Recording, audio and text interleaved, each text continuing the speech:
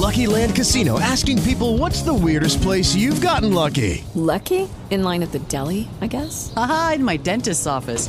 More than once, actually. Do I have to say? Yes, you do. In the car before my kids' PTA meeting. Really? Yes. Excuse me, what's the weirdest place you've gotten lucky? I never win and tell. Well, there you have it. You can get lucky anywhere, playing at LuckyLandSlots.com. Play for free right now. Are you feeling lucky? No purchase necessary. Void where prohibited by law. 18 plus. Terms and conditions apply. See website for details. We are back live here on our big broadcast, coast to coast, border to border on AMFM247.com. Of course, tune in, iTunes. Our website, of course, is JiggyJaguar.com. But without further ado, we have a great interview today. This is going to be fantastic. I have, ever since I put this together, I have been like a kid on Christmas, eagerly anticipating talking to our guest today, Peter Hudson. How are you, sir? I'm very well, and thank you for inviting me. It was a surprise. Well, I'll tell you, several months ago, which is kind of strange, I use this radio program a lot of times to interview people that I've seen on TV, seen in the movies, follow on social media, and I started watching a little program called Highlander fairly recently, and you popped up on there. And I'll tell you, I don't know if you know anything about the pro wrestling business or anything like that, but you are the biggest heel in the history of this show, my man. You're a bad guy's bad guy. And just watching you on this show, and then I was just taken back by the acting ability, I guess. You brought so much to this character on this show. And then, just doing what I do, I went and I followed up, and I'm like, he's got to have done more than just being James Horton on Highlander. And you have done amazing things.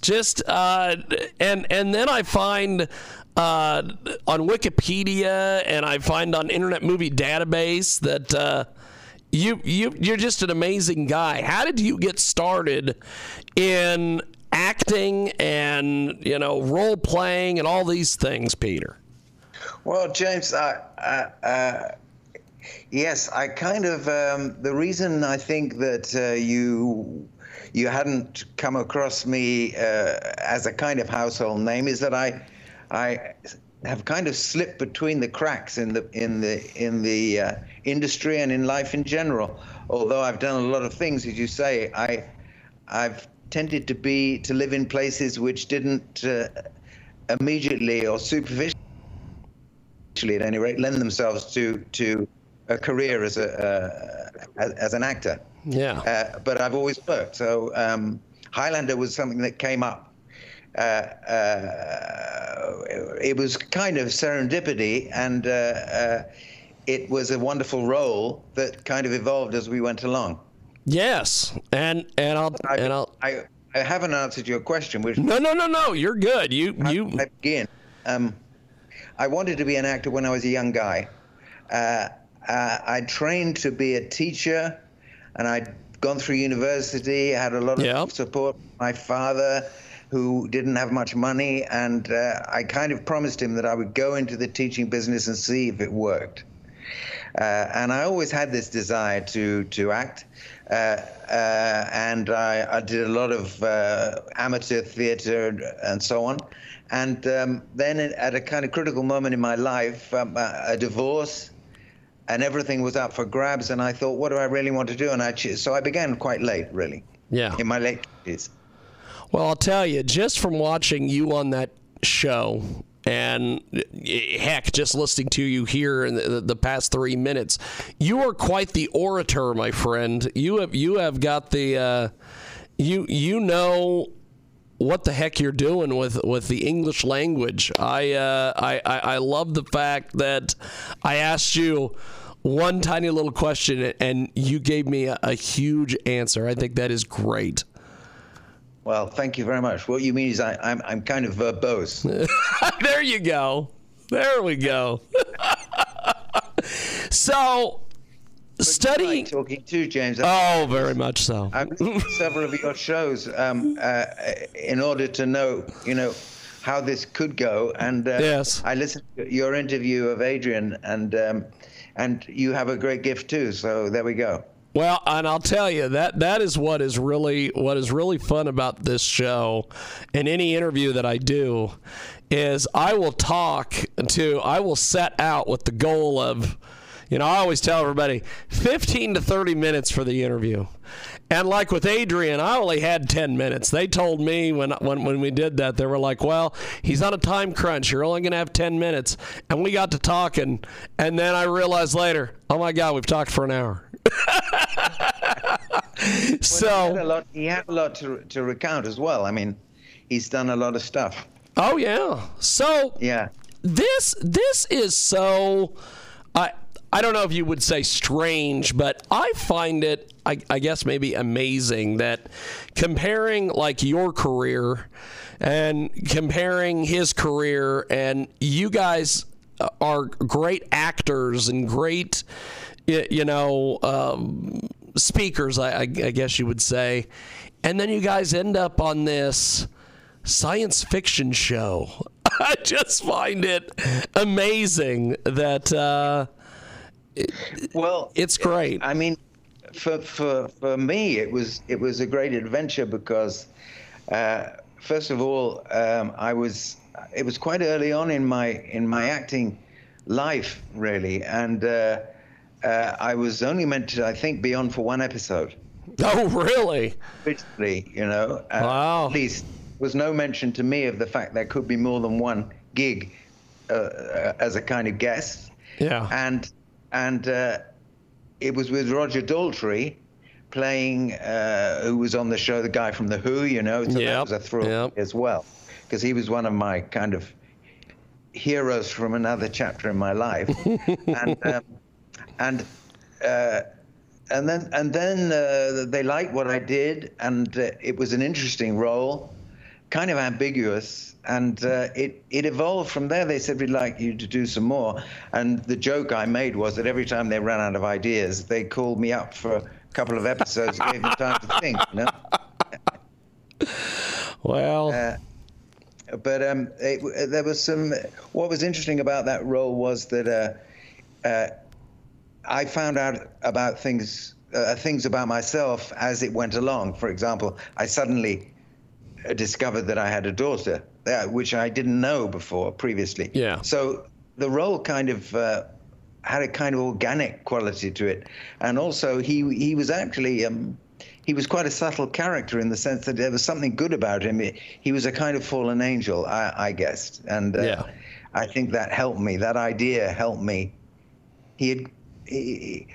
I think I said on Facebook recently that going through my archives, I came across the fact that I'd been killed an inordinate number of times, I think 12 times on screen, and quite a few of them in Highlander, obviously. Yeah. And that there's something actually extremely salutary about being killed on screen, that when you come back, you're not quite the same as when you left. And it was a serious observation of my own reactions to being dead on screen, and actually kind of driving yourself into a situation where you almost believe you are. Yes. And there was something about that character. It was as though he'd been to the other side and come back. Yes. Well, and that helped me. That acting technique is just amazing that you were able to pull from that, and I think maybe it made it a better experience and a better, character development, like you were saying there. I think that's great. Well, thank you. I mean, I was lucky, and the people around me were very.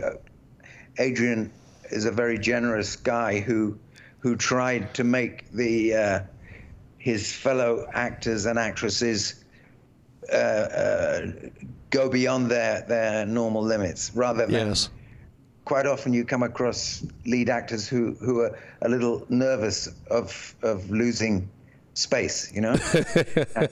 Adrian is quite the opposite. Now, Peter, with this role, did you when you got the call and you were told, you know, about this show, you mentioned that just a second ago, every time you think they ran out of ideas, they gave you a call. Did you know how much in advance of ahead of time did you know that, as far as where the actor was, you know, where you were going to be going with this role? Because I know, like with the Marvel movies and some of these different things nowadays, or even I remember reading back with The Sopranos, they didn't let any of these actors and actresses know how far along the character was going to go because they didn't want anybody spoiling it or anything. Obviously, back then we didn't have all this sometimes social media that I sometimes detest. But were you told in advance, hey, here's what we're going to do with the character, or... No, but because I wasn't really a regular in the sense that I didn't have a contract over a year or 2 years or whatever. Yeah. And so I was happy to get a call and say, would you be available for a couple of episodes in 2 or 3 months' time? And then I would get the script and I'd discover that I had elements of my life that I had either forgotten or never known about. So it was it was an interesting evolution, if you like. Yeah, we have got I was obviously to be asked to be in at the end of it, where the character becomes a kind of symbolic representation of evil, or and something much more. Not spiritual exactly, but something more science fictional anyway. Yeah.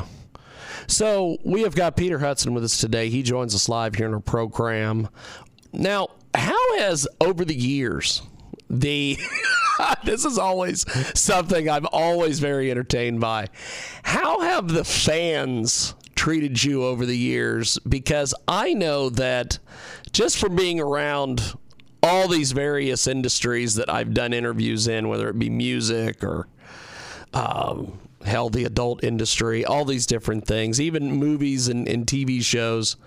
If you play an iconic character or you have, you know, something like this, you're in forever these people's minds, and you probably get, you know, lots of requests for, I don't know so much with COVID nowadays, but I mean like Comic-Cons and things like this. How are you seen by the fans, my friend? Well, I quite frankly, James, I worked quite a lot with the fans immediately after the series, during and immediately after the series. Yeah. But one of my personal traits is that I'm not a great member of the industry, in the sense that I guess I'm not a loner exactly, but I'm not a great networker, and I'm not a great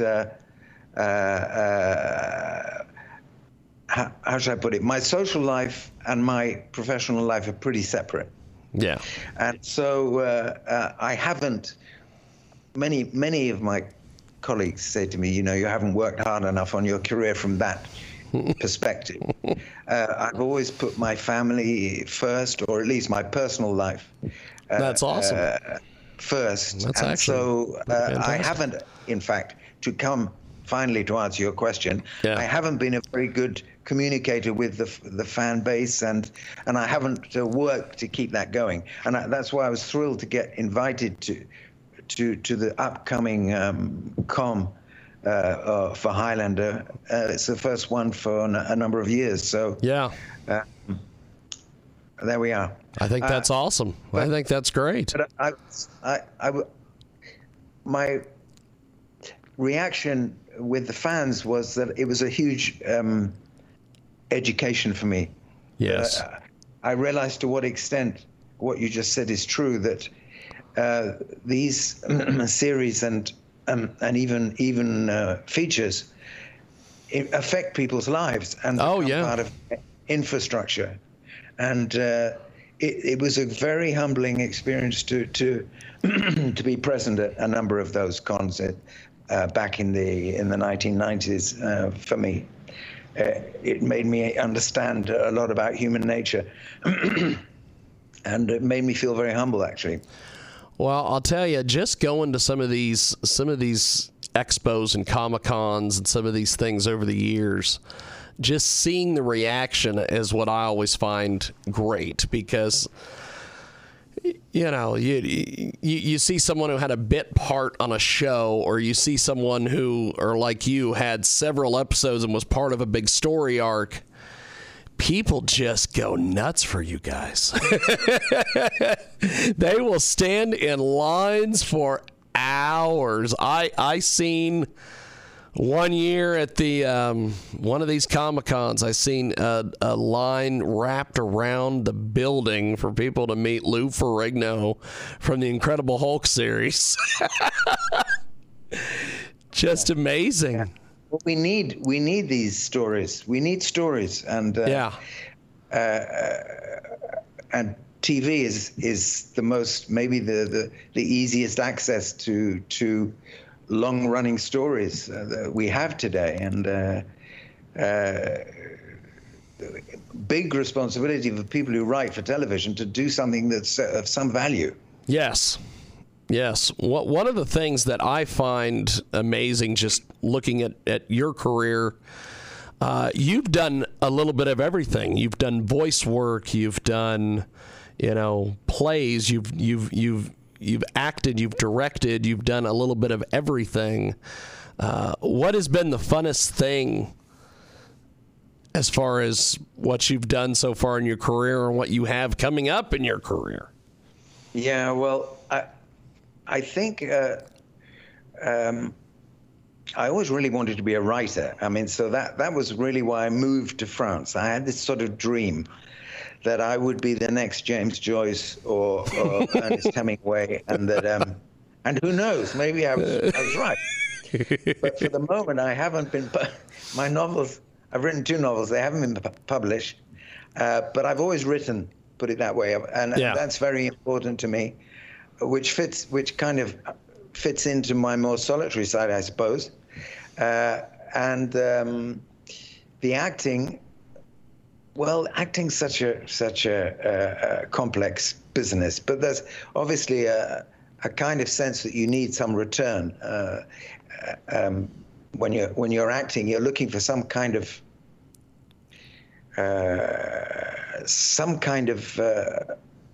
a look from the spectator that makes you feel you have the right to be there.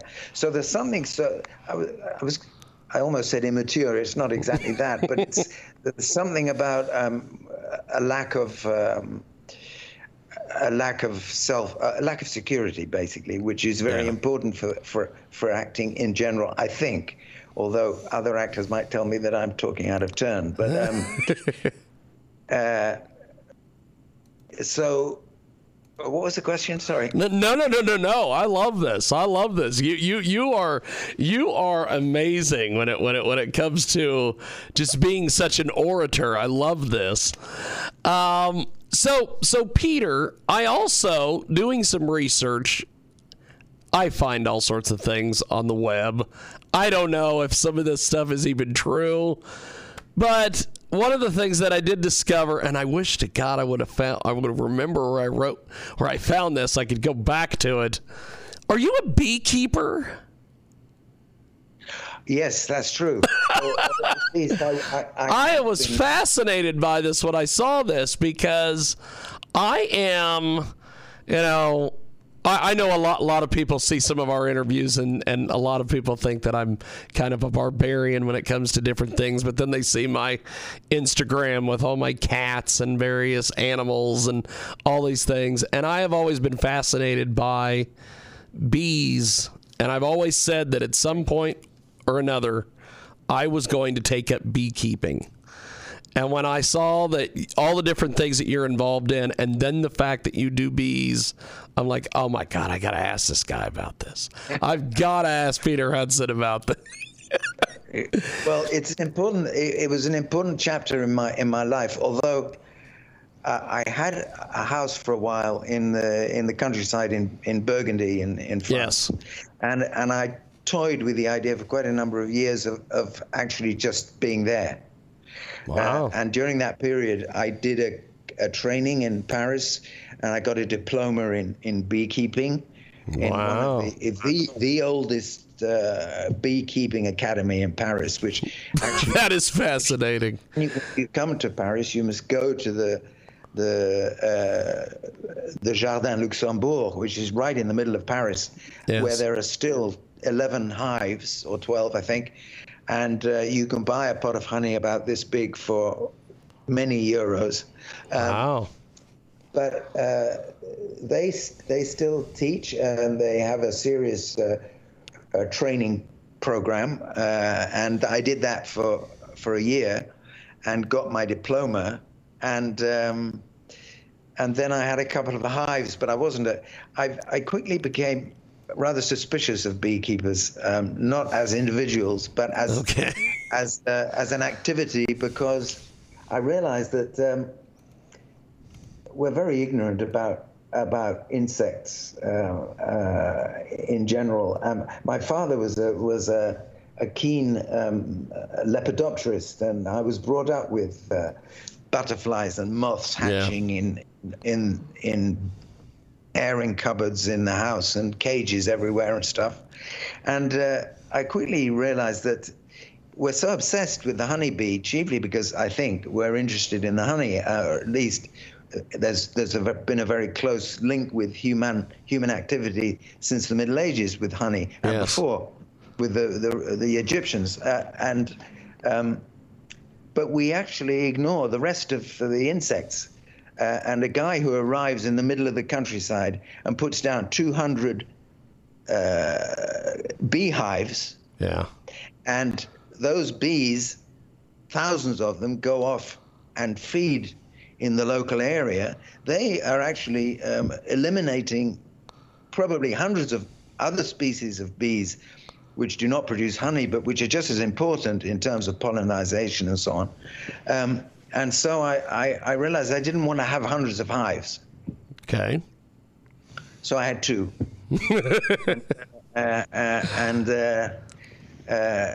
But it is a fascinating activity, and they're brilliant insects. I mean, they're so well organized, contrary to human beings. Yes.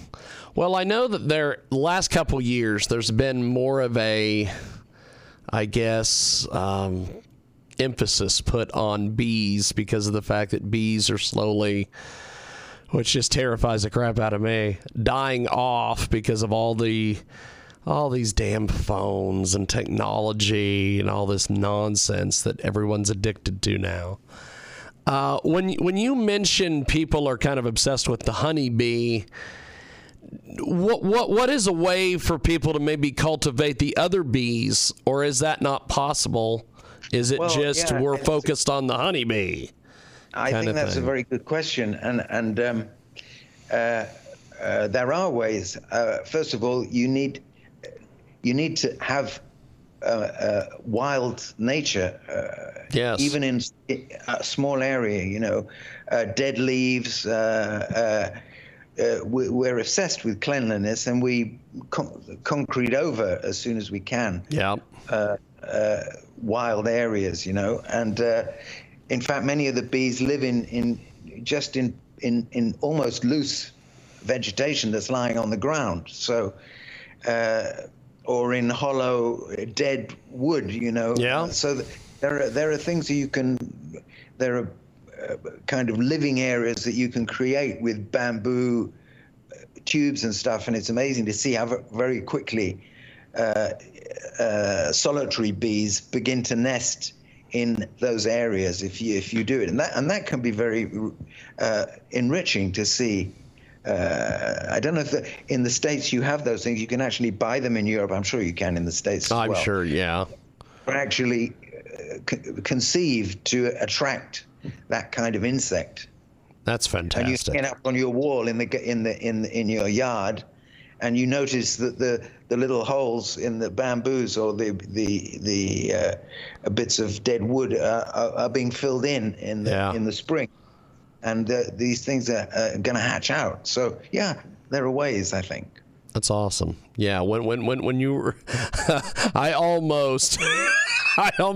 you almost set me up there when you said something about, well, I'm sure you can find those in the States. And I was getting ready to say, I'm sure we could probably buy them on Amazon.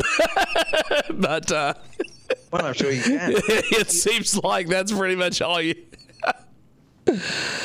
But we have got a great guest with us today. Peter Hudson joins us here in our broadcast.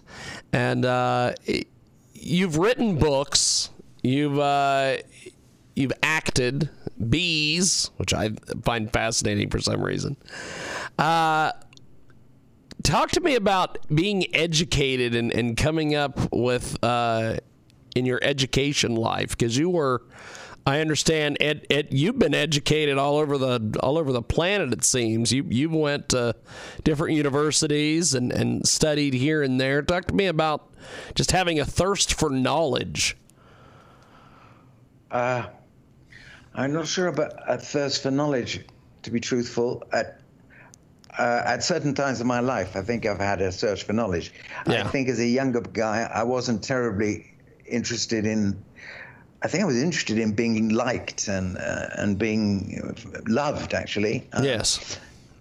For a long, long time, and I think that ties in with the acting. It ties in with my personal kind of arc. But I had a kind of classic British education.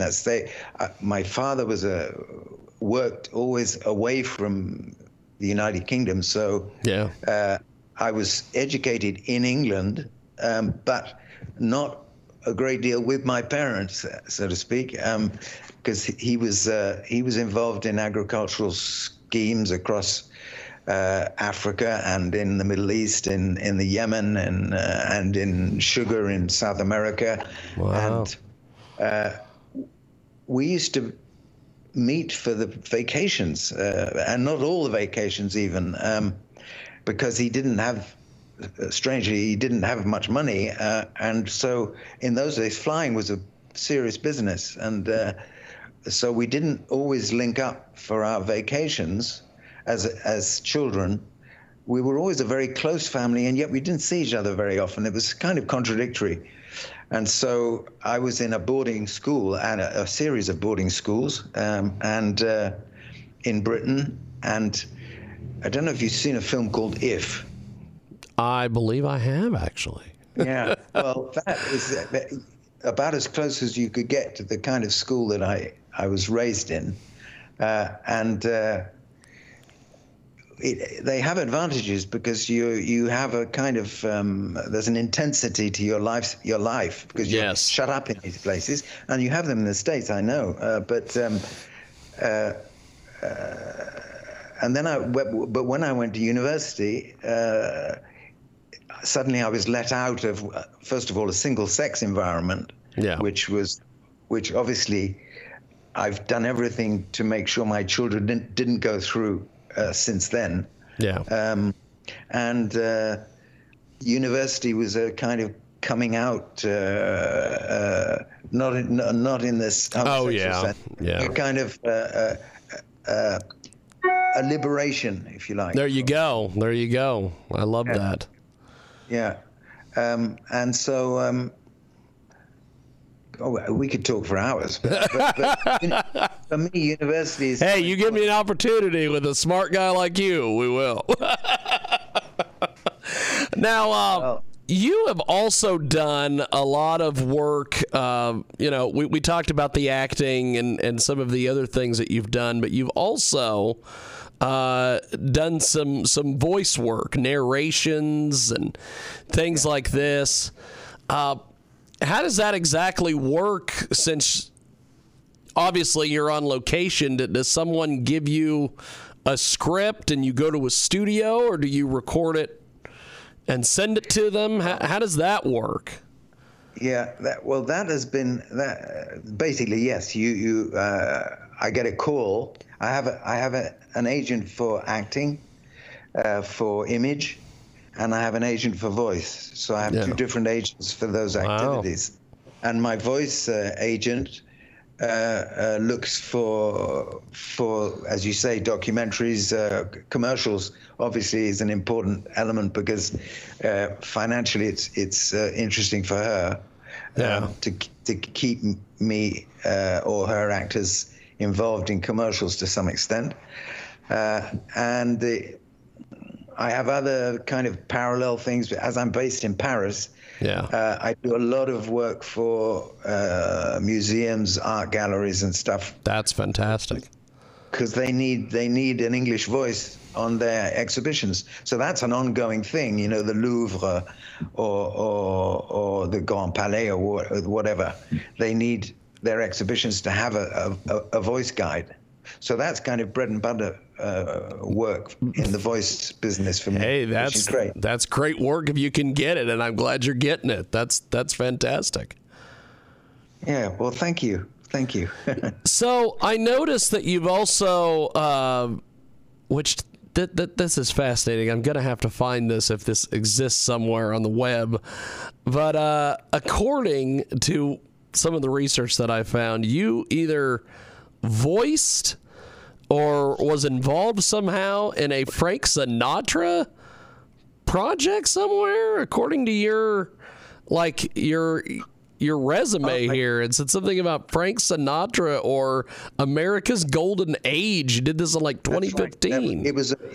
That's right. It was a documentary made by a French filmmaker about Sinatra. That's fantastic. And they asked me to do the narration for the golden age of Frank Sinatra. So I learned a fair amount about Frank Sinatra that I didn't know. In fact, we don't know very much about many of our stars. And more recently, I worked on a fascinating film about Charlie Chaplin. Wow! It's a 2-hour film, which I mean, it could come out in the movie theaters. And I learned a great deal about him that I didn't know. How he was actually ejected from the United States and never went back. I hadn't realized how closely he was involved with the McCarthy and the Hoover era. Oh, yeah. Those guys.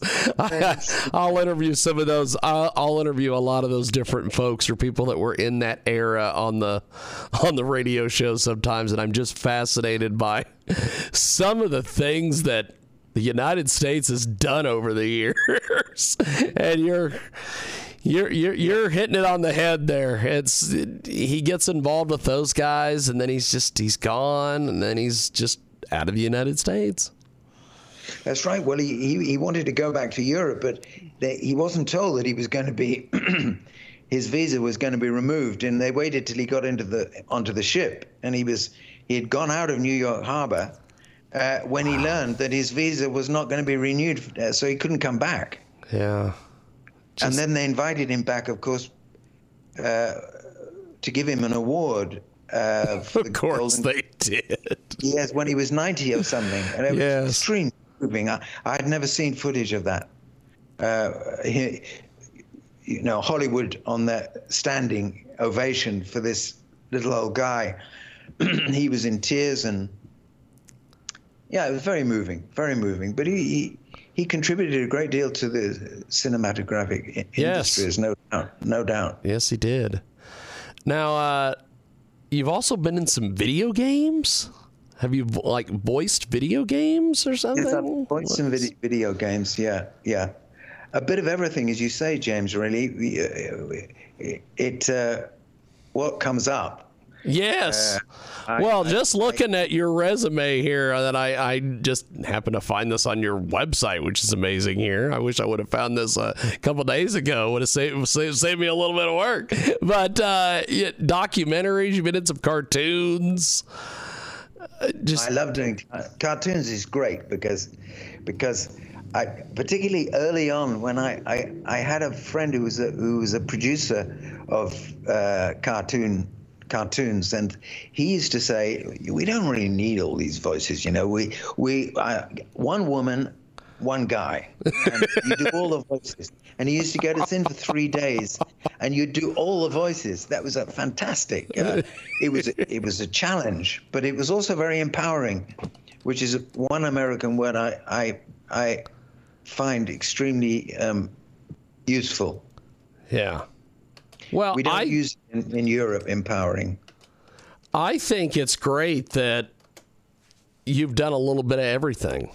Just the fact that you were able to do as much of the work and still continue to work. I find it fascinating that you voice for museums and art openings and things like this, and that kind of keeps you active and keeps you going. I think that's great.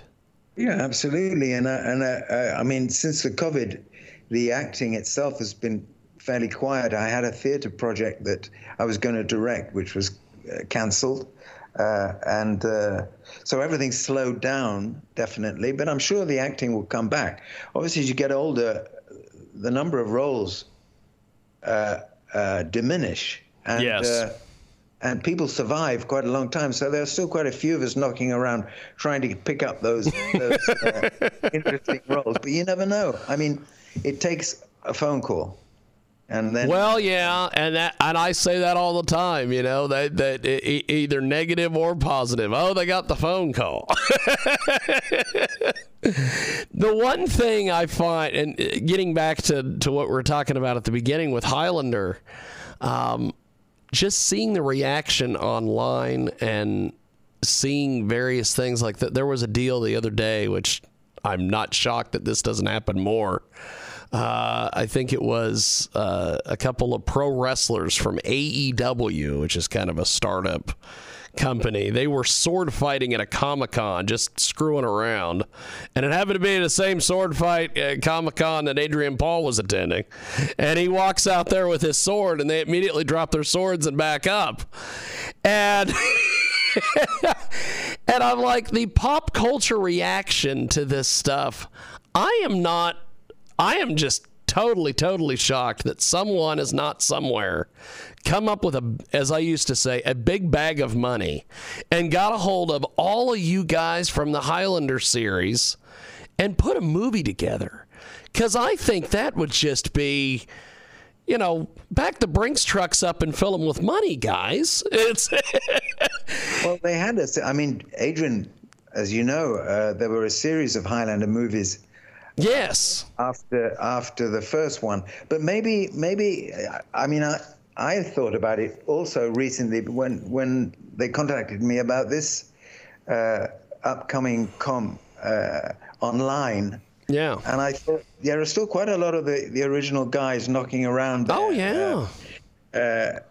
It would be interesting to do a kind of Renaissance something. Yes. Yeah, because I agree. I see so many of these. Like I was talking with a band promoter friend of mine the other day, and we were talking about all these different, groups that are still out there. And when when concert promoters do these events, they bring in these 80s bands, Poison and Motley Crue and all these things.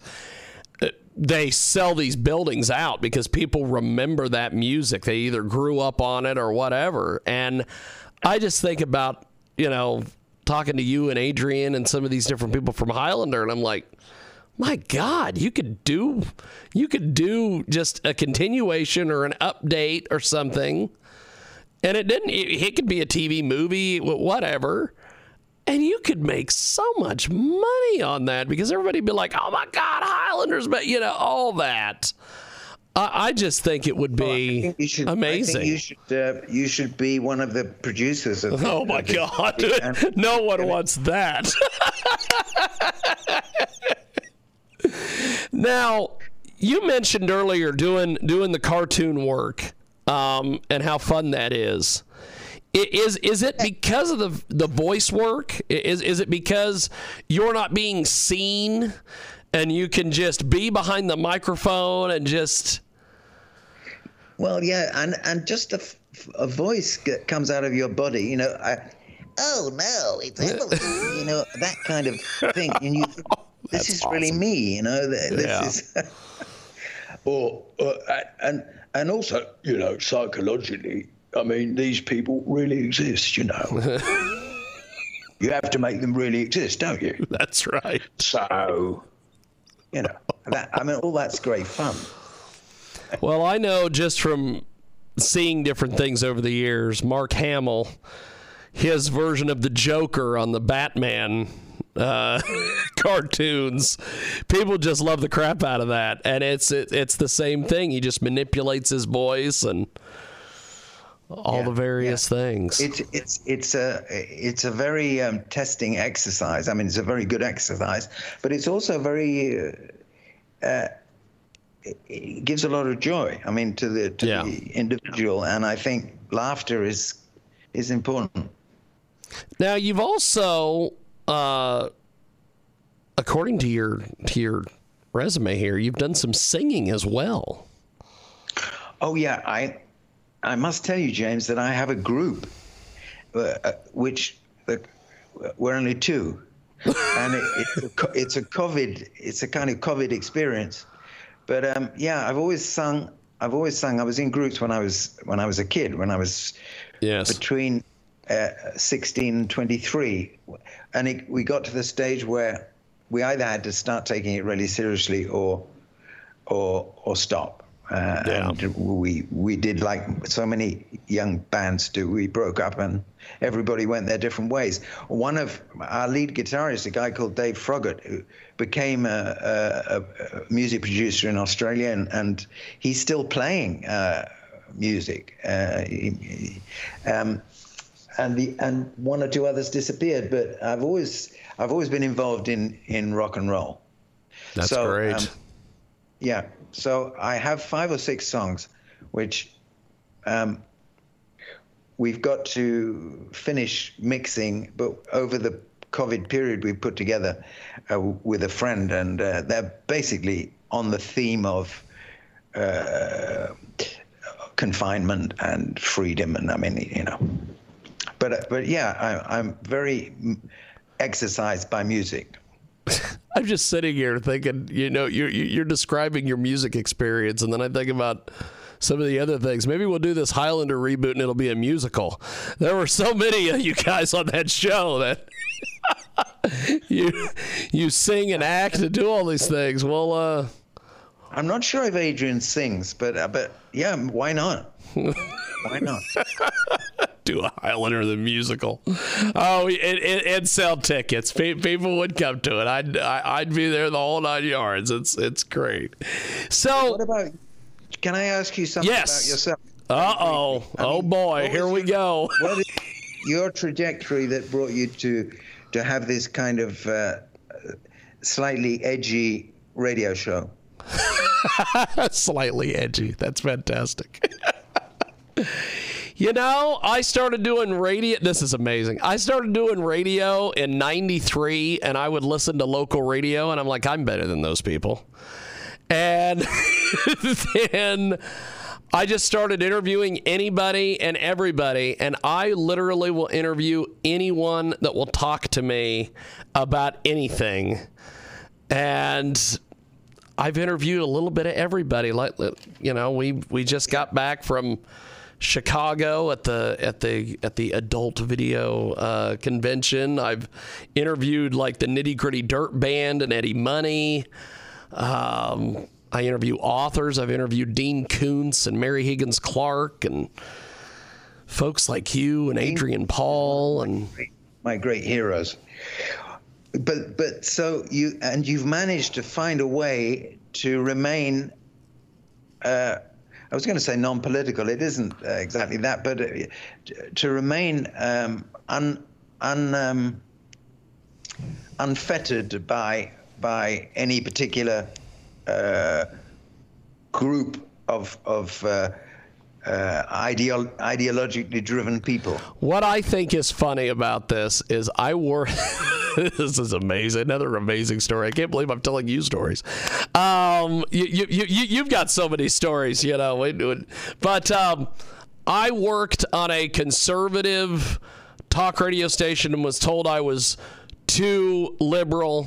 And then I worked for a liberal talk radio group and I was told I was too conservative. So I like to think I'm in the middle, which is awesome. I have a lot of, you know, I look at both sides as they're realistically, they're all con men. You look at the conservatives and they are so worried about, oh my God, we're going to have this Marxist progressive. Oh my God, the world's going to blow up. Somebody's going to go take Bill O'Reilly's house from him. But then I see things where the progressives are, you know, they've got a lot of goals, but they've got to realize that in this environment, it's just truly never going to happen. And then you look at things like, and I hate to get into this with you because I know that there's going to be all sorts of things, and you're probably just going to have a big smile on your face like you do now. But then there was this thing where we lived through Donald Trump as the president of the United States. How is that even real? Yeah, absolutely. And then you think about the fact that most people, and I say this all the time, and if you say this to conservative people, oh my God, their hair ignites. But a lot of people fell in love with a wrestling promo, man. He gets up there and he starts, I'm going to do this and I'm going to do that. And it's like, you're not going to do any of that. It's not going to happen. Well, I agree with something you were saying earlier, which is that, in fact, at least what I understood you saying is it's not just a binary thing of either you're left or you're right, you're black or you're white, you're right or you're wrong. Yes. Think much more complex.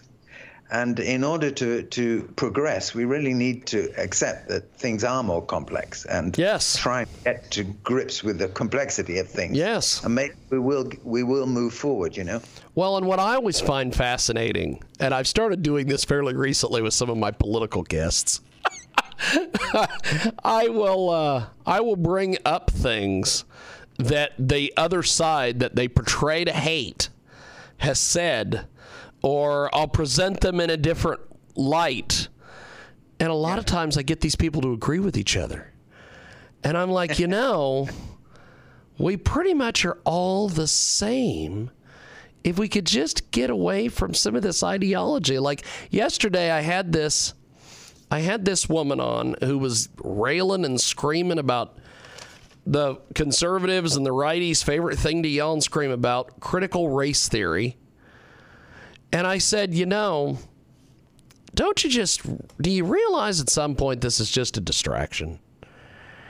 And it's distracting us from the fact that in the United States, we don't have a proper healthcare system. And she sits there and then after a while, she's like, oh yeah. And I'm like, you just agreed with a progressive viewpoint. Or I'll get the progressives on and I'll be like, you know, the conservatives, they're not really conservatives because like with George W. Bush, when he was in the White House, he spent like a drunken sailor. He wasn't a conservative. And then they all started like, yeah. And I'm like, if we could just get all these people together somehow, Peter. Yeah, that's right. We could change the world. Absolutely right. I agree with you. It's just amazing. You keep doing it. Oh, I'm going to keep doing it because I all of a sudden. I love talking to you. I love talking to I don't know if you can everybody. See me. Yes, I've still got you.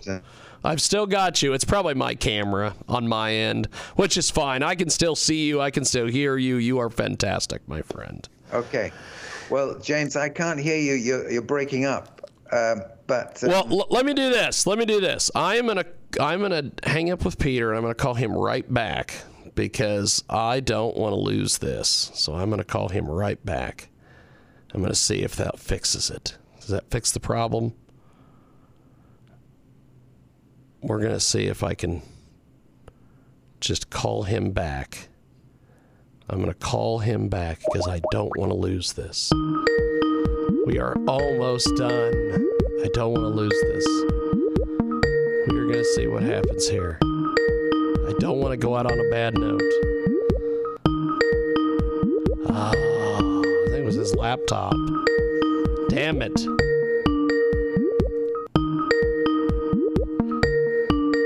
We were having such a fun conversation there. Dang it.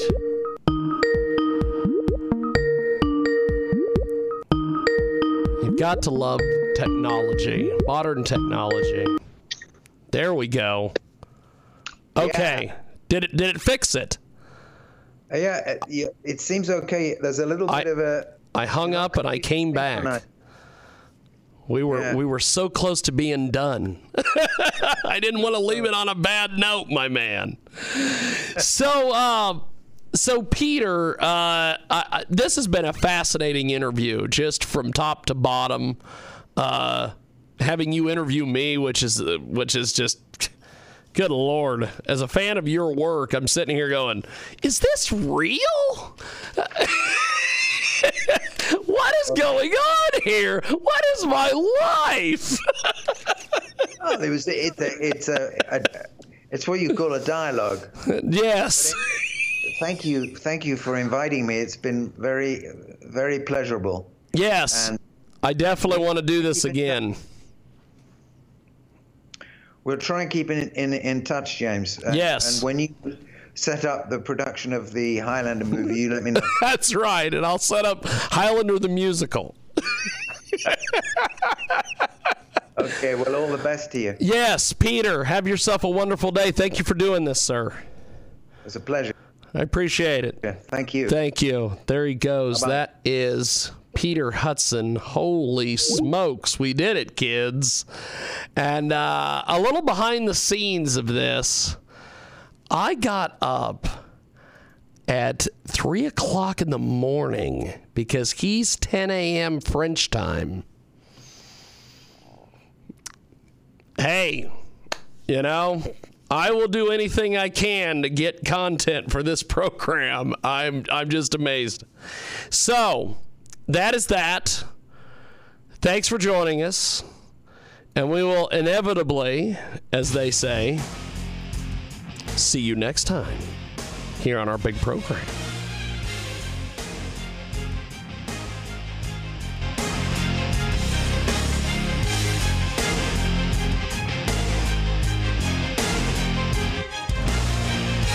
With the Lucky Land Slots, you can get lucky just about anywhere. This is your captain speaking. We've got clear runway and the weather's fine, but we're just going to circle up here a while and get lucky. No, nothing like that. It's just these cash prizes add up quick. So I suggest you sit back, keep your tray table upright, and start getting lucky. Play for free at LuckyLandSlots.com. Are you feeling lucky? No purchase necessary. Void where prohibited by law. 18+ terms and conditions apply. See website for details.